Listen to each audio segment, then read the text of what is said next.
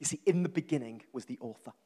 The answer to the question not yet posed. Solution to a mystery not yet disclosed. Liberator to a regime not yet imposed.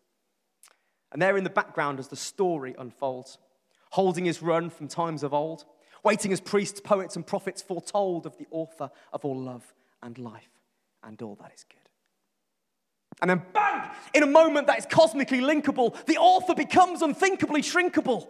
Veiled in flesh, the Godhead see. Hail the incarnate deity. Because the author comes down to meet us, the king of the world becomes a fetus.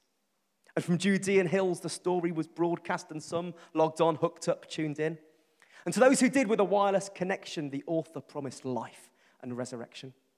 Weaving tales, leaving trails, breaking jails, removing scales from people's eyes open to a kingdom where humanity hails the author.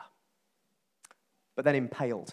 You see, love is just words until action prevails, and this point is proven by blood drawn by nails, and squaring up sin and death, the author wails, "It is finished."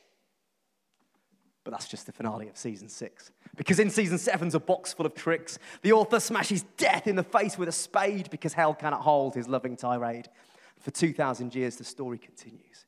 Get yourself plugged in like there's nothing to lose. So reach for your settings and turn your Li-Fi on. Because the author is still speaking. His heart is still beating. And the story is love. And with it, he frees us. Because the author has a name. And his name is Jesus. See, Jesus is amazing.